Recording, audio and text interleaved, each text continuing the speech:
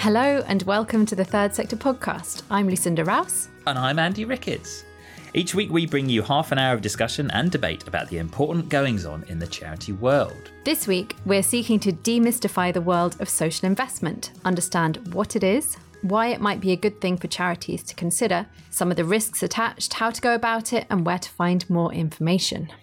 But first, Emily Harl is joining us, our senior reporter, to talk about a recent long read that you've been working on about how charities can connect better with politicians. Emily, do you want to tell us a little bit more about what you've discovered? Yes, of course. So we've just finished up conference season, which has seen all the different UK parties lay out their priorities, and a lot of charities have had presence at these conferences. So we had the Labour conference, which saw Keir Starmer lay out some very large-scale sort of mission statements, a lot of which align to various charities' interests, but did lack a bit of policy detail in terms of how he's actually going to implement this. And then on the other hand, we've seen the Conservative Party conference, which seemed to be quite a mixed bag of different voices. Sunak and Braverman made headlines with their speeches, which seemed to sort of veer on the culture war rhetoric side of things. Braverman came under fire from various charity leaders about her comments about the third sector specifically.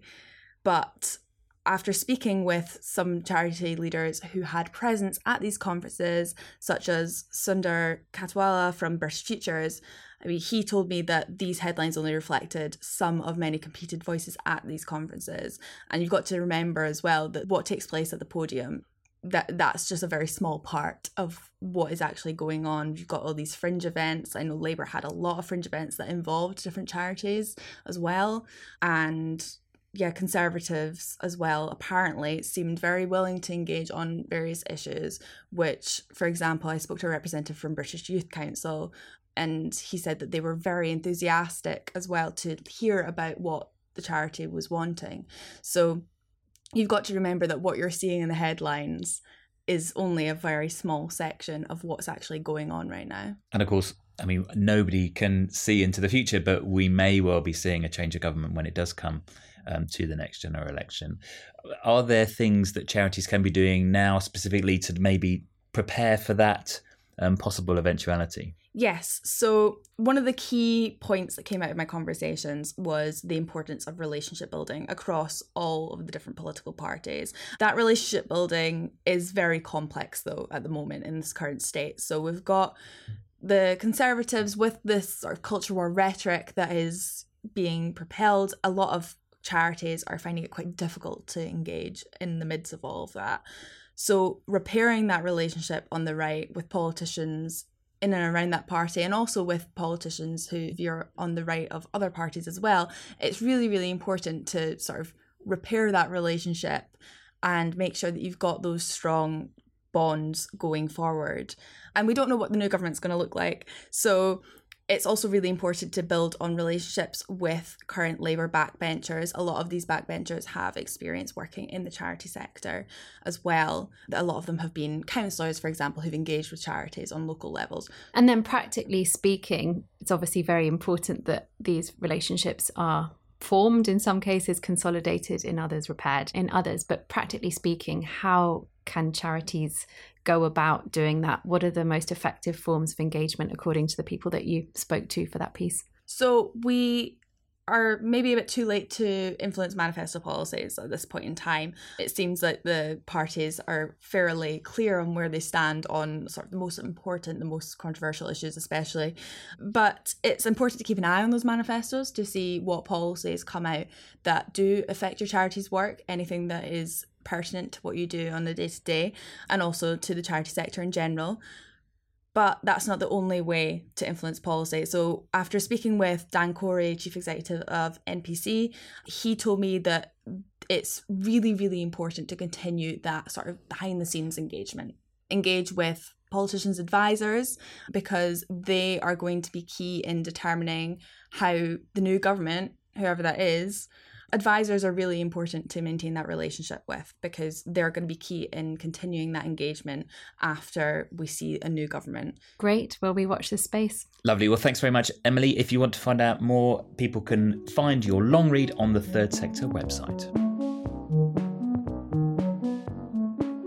Moving on to our main feature. We're here to talk about social investment and how charities of all sizes can make use of this form of financing, set up to be a tool for positive social change, which also delivers a financial return to the investors. The value of the social investment market has been going up in recent years, but there are still concerns about it being too risky for some charities, while there's sometimes a bit of a tussle between financial returns and the social investment in question. Now, I am very relieved to have two guests who know exactly what they're talking about to help us explain. First up is Katie Saunders, a director at Social Finance, which is a not-for-profit enterprise that partners with other organisations to design, fund and scale projects that tackle social problems and needs from homelessness to child support. Hi, Katie. Hi. Also joining us is Mark Jarman-Howe, Chief Executive of St Helena Hospice in Essex, which, alongside palliative care, has provided services to other charities through social investment in the form of fundraising lotteries, which we'll hear about a little later. Hello, Mark. Thanks for joining us. Hiya, how you doing? Am I correct in thinking that you also worked with Katie and the team at Social Finance before? Yeah, we've worked on and off on a few projects over the years. Yet to bring one fully to fruition. Yes, yet to get one over the line. Hopefully sooner rather than later. And we're still talking. Excellent. So first things first, Katie, please can you explain what is social investment, social finance, social impact investments? I know there are a lot of interchangeable terms in this space, and how does it differ from more traditional forms of funding, such as grants, for example? Yeah, I'd be delighted to. And hopefully I'm really well placed. When I joined Social Finance about 4.5 years ago, I'd worked for the NHS and charities, and I had not heard about social investment at all, and nor did I understand it. So if I can get my head around it and be excited about it, I think everyone can. I mean, really, it's about partnerships, and it's about using finance to bring different organisations together. What it's about is repayable finance and using repayable finance to deliver social purpose. So if we take a grant is a one-off payment and nothing ever has to be paid back. To be honest, social investment is really, really broad. So it's anything from a grant where part of it has to be paid back up to things that feel more like a loan with a little bit of interest. I would say that the main thing is about improving outcomes and driving social change. I think the key thing is, I think it's also less threatening than some of the traditional forms of finance as well. I think more commercial lenders, there's a different set of expectations and a different implications in terms of guarantees and terms and things. And I think social finance is very accessible. It's very easy to find out about, and it's also very easy to have exploratory conversations in a way that maybe it's slightly harder with more traditional lenders. And Katie, how has the social investment space evolved and changed in recent years? Oh, it's really changed. So I mentioned, about 4.5 years ago, when I joined Social Finance, I hadn't really heard about it. And I would say that in the charity sector and in the statutory sector, I was a bit of a rebel and a change maker. So if there was something new, I wanted to know about it. Even over the past kind of 4.5 years, it's now seen as much more of a kind of business as usual transformation tool. It's not a silver bullet, it's not for everything, but I think it should be seen as a really helpful tool in one's toolbox. I mean, Lucinda, you mentioned the market growing. So I did my homework. Between 2011 and 2021, there was a 10-fold increase in the market. So that's just enormous. And we're also talking quite big numbers. So 7.9 billion pounds. That is going into charities, social purpose organisations, and it's really significant. I think something that I wanted to make clear as well, which I feel quite strongly about, is if we take that figure, which is enormous, 82% of that reached organisations outside of London, and 60% of that went into the most deprived areas. So kind of following on what Mark was saying, if people think like this is just for people in the City of London, this is just for bankers, like it's really not that. So yeah, it's really grown. I'm having to explain it a lot less, which for me is a sign that people are kind of really getting on board and seeing it as a really helpful tool. I mean, you've mentioned that growth, which has obviously been massive over the last sort of 10 years or so. A lot of that, I think, has been driven by social housing in terms of housing associations getting loans to build new homes, which has obviously been a big part of that. Do you think that charities' attitudes towards social finance is changing? Yeah, absolutely. So you're right. About 50% of that growth is to do with housing. I think another third is what Mark was referring to in terms of almost social like borrowing and loans. And that has really gone, I think, to charities and social enterprises. And then there's a proportion which is really focused on kind of outcomes-based contracts. Specifically to answer your question in terms of charities' perceptions and use of it, I think there's been two broad buckets. And then probably, to be honest, Mark can like bring this to life. But from a kind of helicopter view, grant-making charities are increasingly using social investment to drive impact as opposed to a grant. Why are they doing that? Often because of worries about sustainability. So charities that make grants can often see a cliff edge at the end, which means great, they've met some unmet need, but actually at the end of the grant, the unmet need remains unmet. Also, charities are seeing it as a way to really understand the outcomes that they're being delivered. So it is a financial tool, and there's a degree of real rigor and measurement as a result.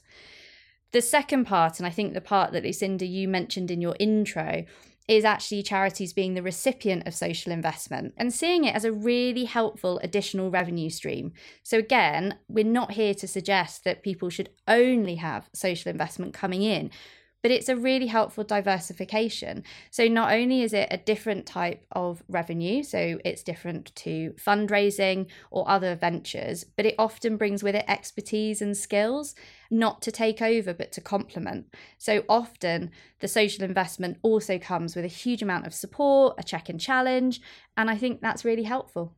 And Mark, bringing you in, so St. Helena has quite a heavy emphasis on social investment. Is that correct? What proportion of your income comes from that?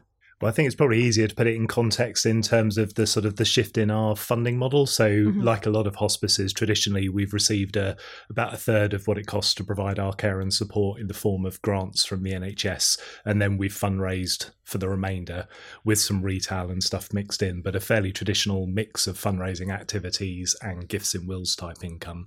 We've seen over recent years as demand has grown for services and pressure on health and care has sort of meant that they're not always able to step up. We haven't been able to rely so much on the traditional fundraising streams because they've not kept pace with the growth in costs and the growth in demand. So we've gradually been shifting to trading activities to the extent that 50% of our income, we're a £20 million a year charity now, so we're quite large for a local charity.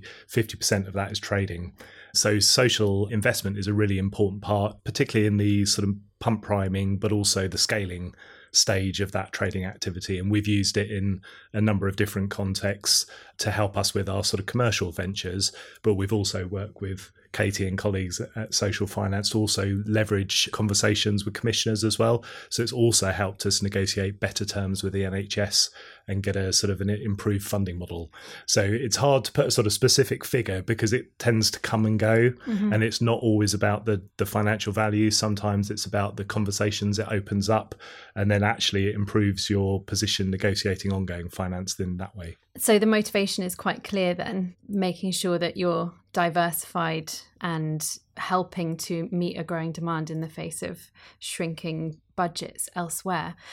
So how long have you been working and involved in the social investment space? So we've had sort of involvement probably going back several years now.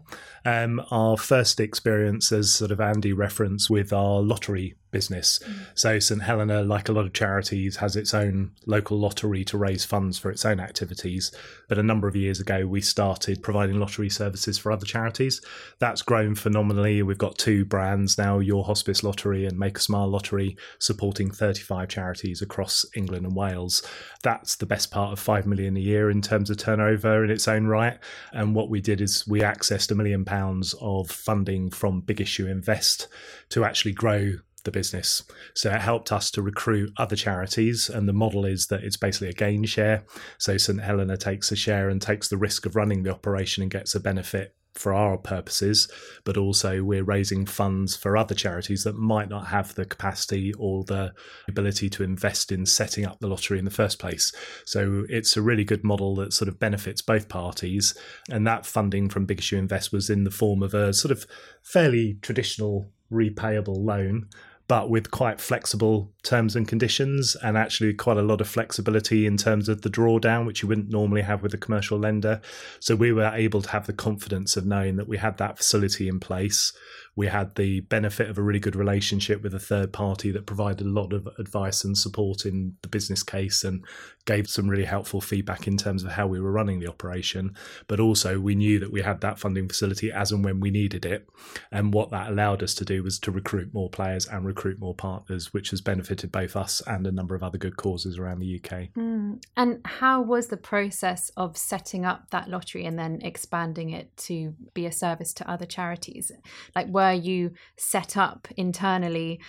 Did you have the expertise that you needed in-house to do that? So to begin with, no. That was a big sort of leap of faith. And I think one of the things that I think is interesting from a charity perspective, thinking about social investment, is the thinking of the board and how it fits with your strategy and how it fits with appetite for risk and all those sorts of issues as well. So it touches on a lot of sort of quite key strategic and governance issues for trustees as well. But I think probably the key challenge was that initial buying into the concept of actually starting to develop a business strand that was going to be a new sustainable income stream, and that would involve operating in a new way, investing in capacity.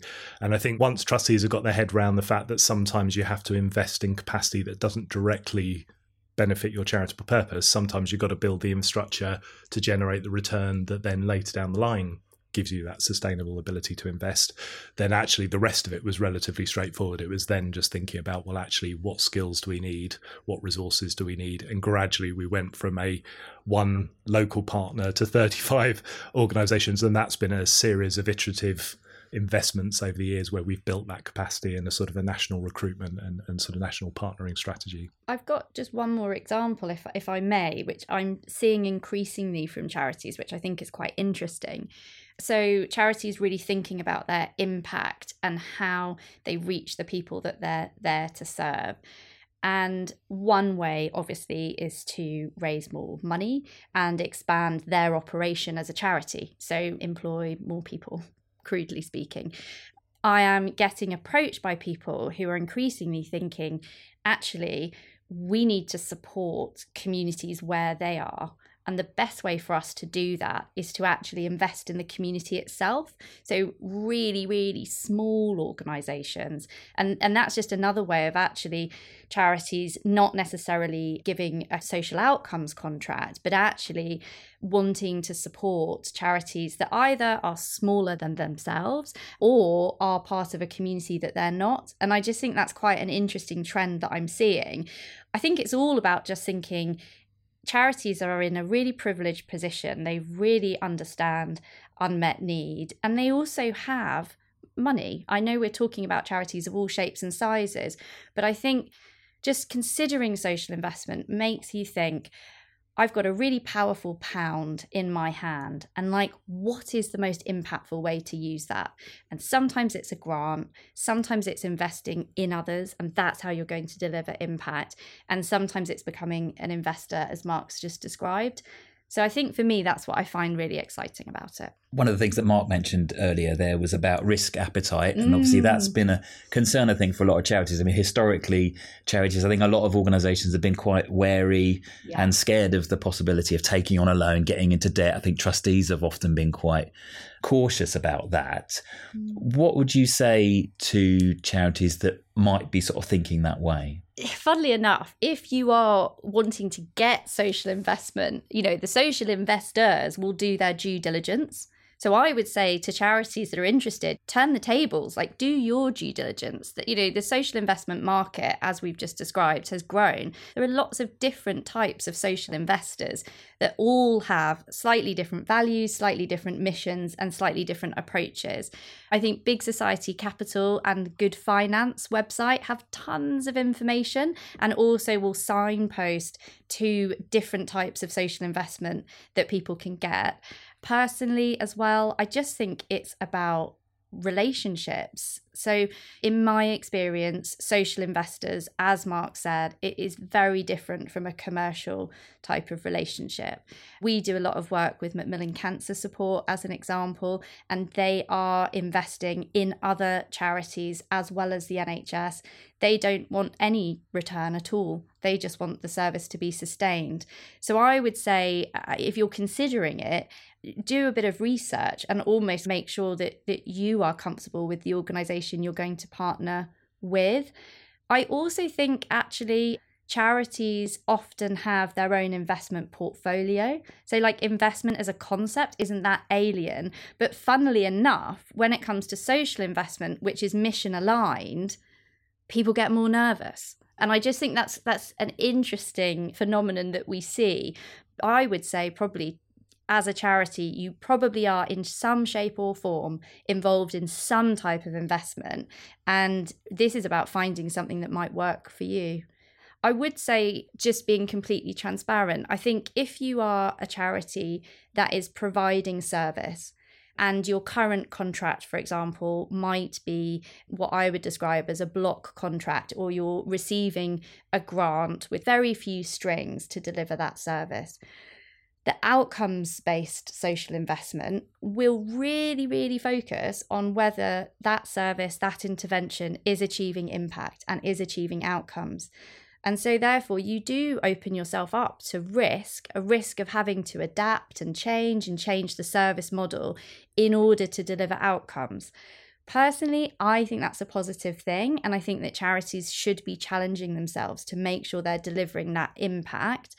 Also, again, from a horizon scanning, in terms of the current financial climate, services that aren't delivering impact, I think, are at risk anyway. But you're quite right. There is an element of risk. There's an absolute element of rigor and a real focus on delivering outcomes.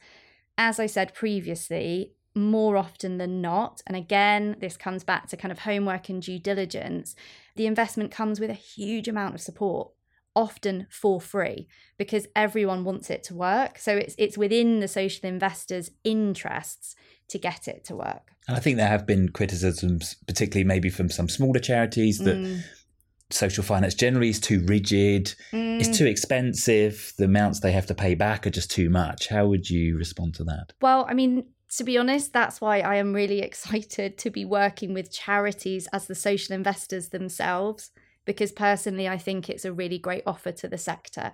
So working with investors where actually you don't have to pay any return back and that it's much more of a partnership. I mean, I think that's a personal perspective, and what we're talking about, what we're doing at Social Finance as an organisation.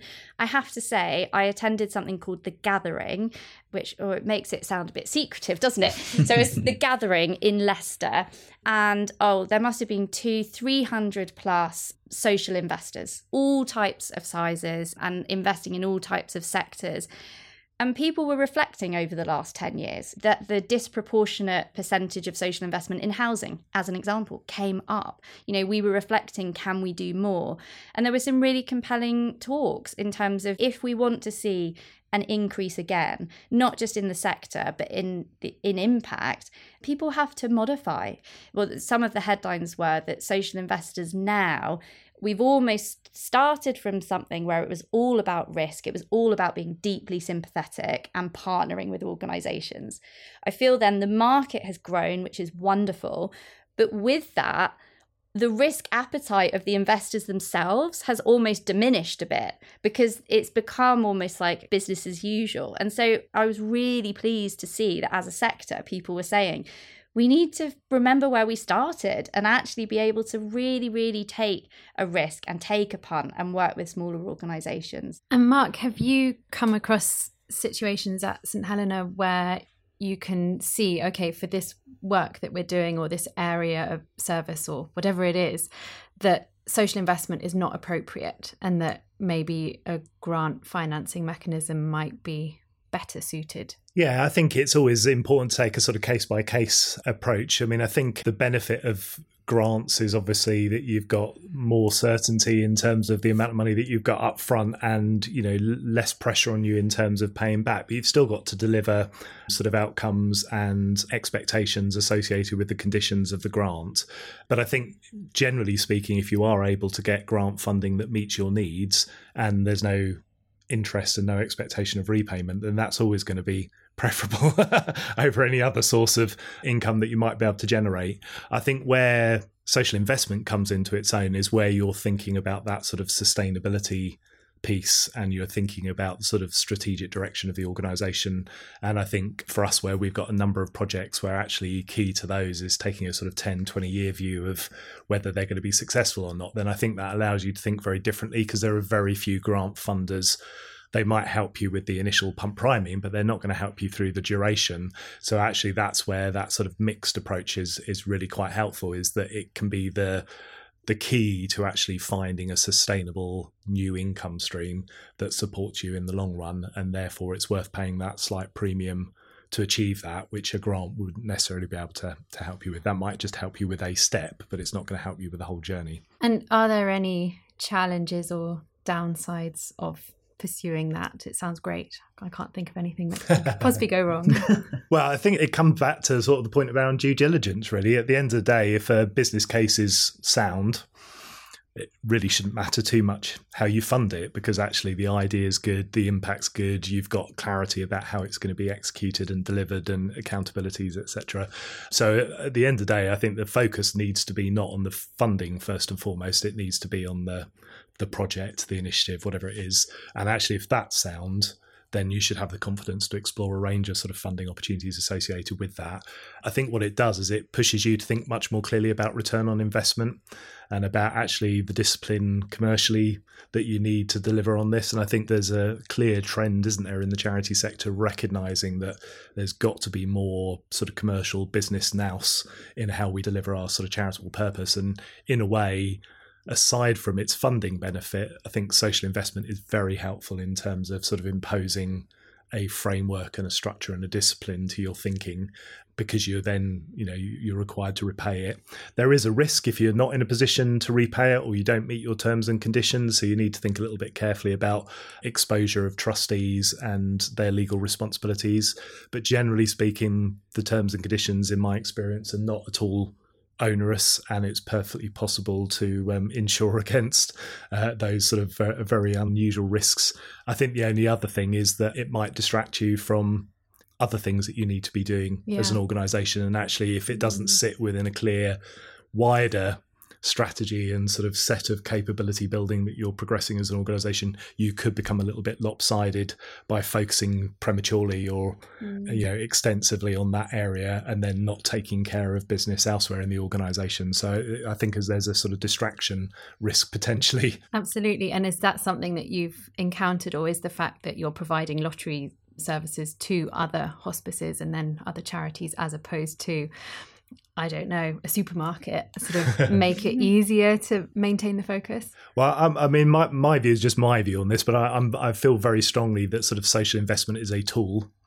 It's not an end in itself, although as a tool, it can have all sorts of really positive sort of secondary consequences and sort of benefits. So first and foremost, what is it you're trying to achieve as an organisation? For us, there are two things we've been focused on, both of which actually it happens social investment have been helpful with.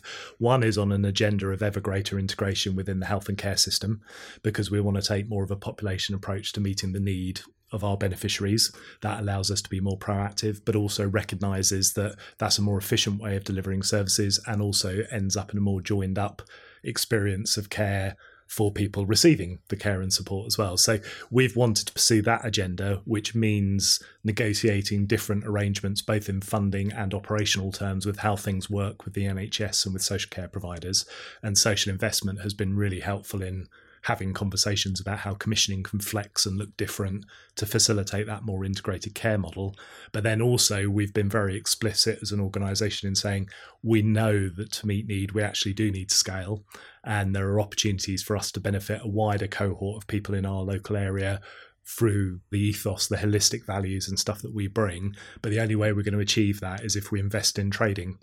So for us, it actually the commitment to developing new income streams and a trading infrastructure and embracing more of the sort of social enterprise playbook as well as the traditional charity playbook, that then made it very clear that social investments sat very comfortably and clearly with that agenda. And I wonder if we reflect sort of more broadly on the sort of social investment climate, are there particular changes or things that you'd like to see that would help charities in this area? There's something that's quite close to my heart, going back to the huge growth in the market, that actually as a sector we're not doing enough in terms of making sure that finance and expertise is fairly distributed. So I think about 5% of that has reached Black-led or ethnic minoritised charities, social enterprises, social purpose organisations. Work is underway to try and rectify that.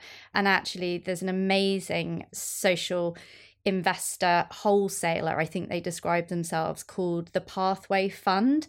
And I think they are the first of their kind in terms of they are basically an intermediary and an investor specifically for Black-led and ethnic minoritised organisations. So I think for those organisations, there absolutely needs to be a shift, and I think we're on our way. For me, I think the biggest game changer will be what I would describe as like a demystification of social investment. It's one of the reasons I was really happy to come on today. Again, I haven't come from a finance background. In fact, my whole family think it's hilarious that I've ended up in this job. Maths was never my forte. I've come from the NHS and from charities. And I think without meaning to, and going back to your point about, it's complex, and I think as a sector, we need to just demystify it. So we need to speak in plain English. So something that I'm working on at the moment is like a suite of open source tools. I want to do lunch and learns. So I think that can really shift things. There's an unhelpful power dynamic, I feel, sometimes at play with the person that has the money and the person that wants the money. I would say, actually, the person wants to give you the money just as much as you want it. And I think you just have to meet on an even playing field. And for that to happen, we have to just use common language and just be kind of open book. I hope I've used common language today. Having said that, that's a bit of a setup for myself. But I think that could really shift things for the better and hopefully make it more accessible to all charities. And how about you, Mark, from a charity leader's perspective? Yeah, I think there's a few things. I mean, I think particularly hospices are really bad at this, but I think I've seen it in other areas of the sort of charity sector as well, is we often don't help each other in terms of collaboration.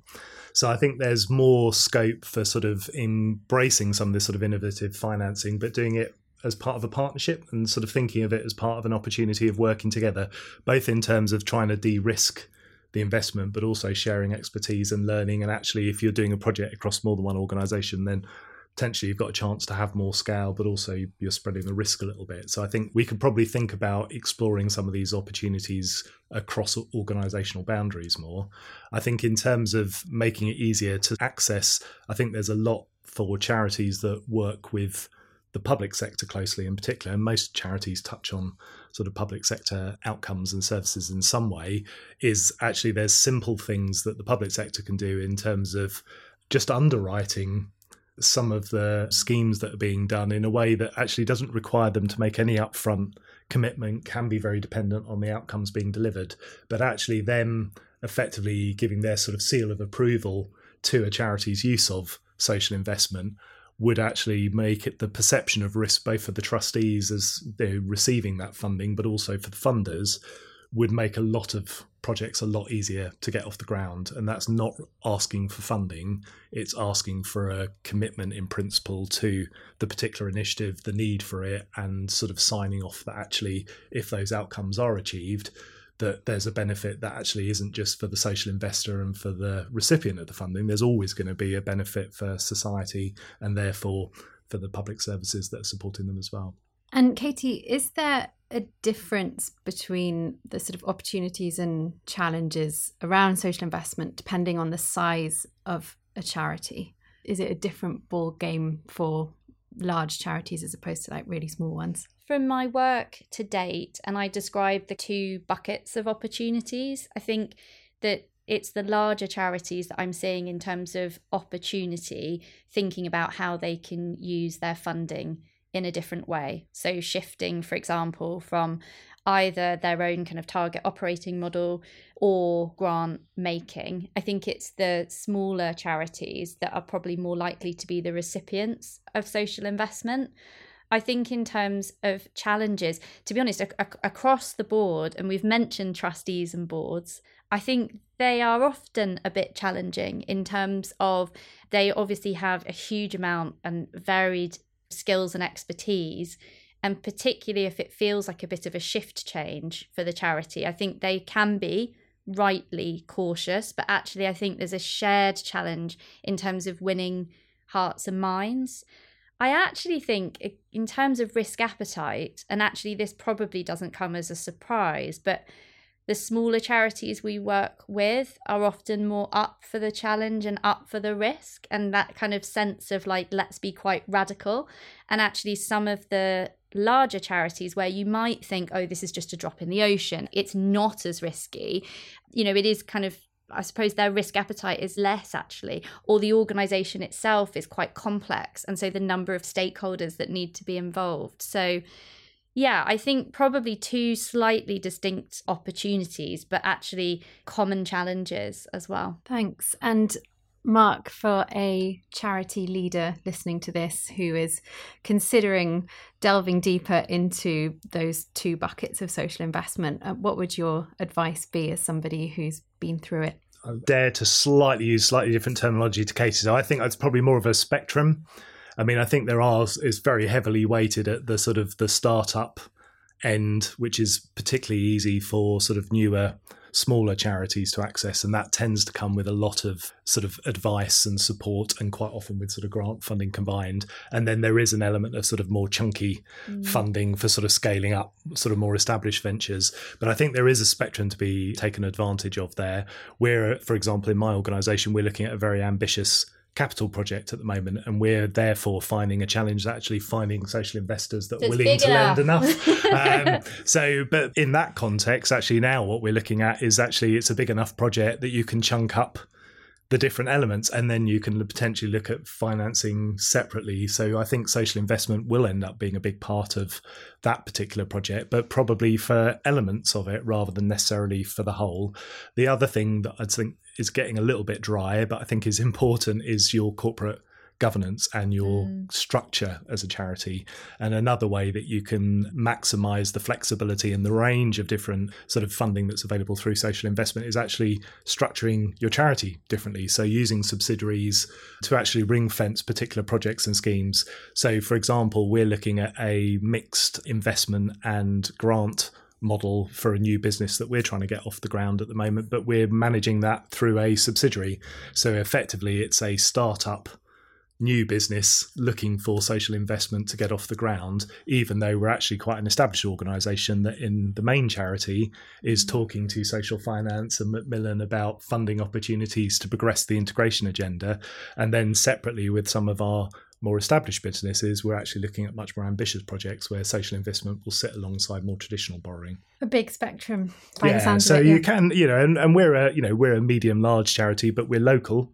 So if we can do it, and 10 years ago we weren't doing any of this, I think it's perfectly possible for a wide range of charities to build capability around this. And I think the key is, as you get experience and build confidence, it allows you to think differently, not just about accessing the finance, but it gets you to think differently about your organisation and how you achieve your charitable purpose. Brilliant. And then just last point on this demystifying agenda. Katie, you mentioned good finance and big society capital as places to go to find out more. Any other suggestions on where people can go to look for more information? I mean, they're my Google go-tos, so I would very much recommend them. Well, I mean, I would be delighted if anyone that wants to find out more would maybe get in touch with me, like via you guys, because as I said, we're working with the Barrow Cadbury Trust, funding through their Access Fund, to run a series of open access kind of lunch and learns and demystifying sessions. But yeah, my go-to is Good Finance, Big Society Capital. But then please, if you want to find out more, be delighted to invite anyone that wants to some of these events we've got planned. Brilliant. Well, thank you so much to you both, Mark and Katie. It was a real pleasure having you on. Thank you very much. Thanks.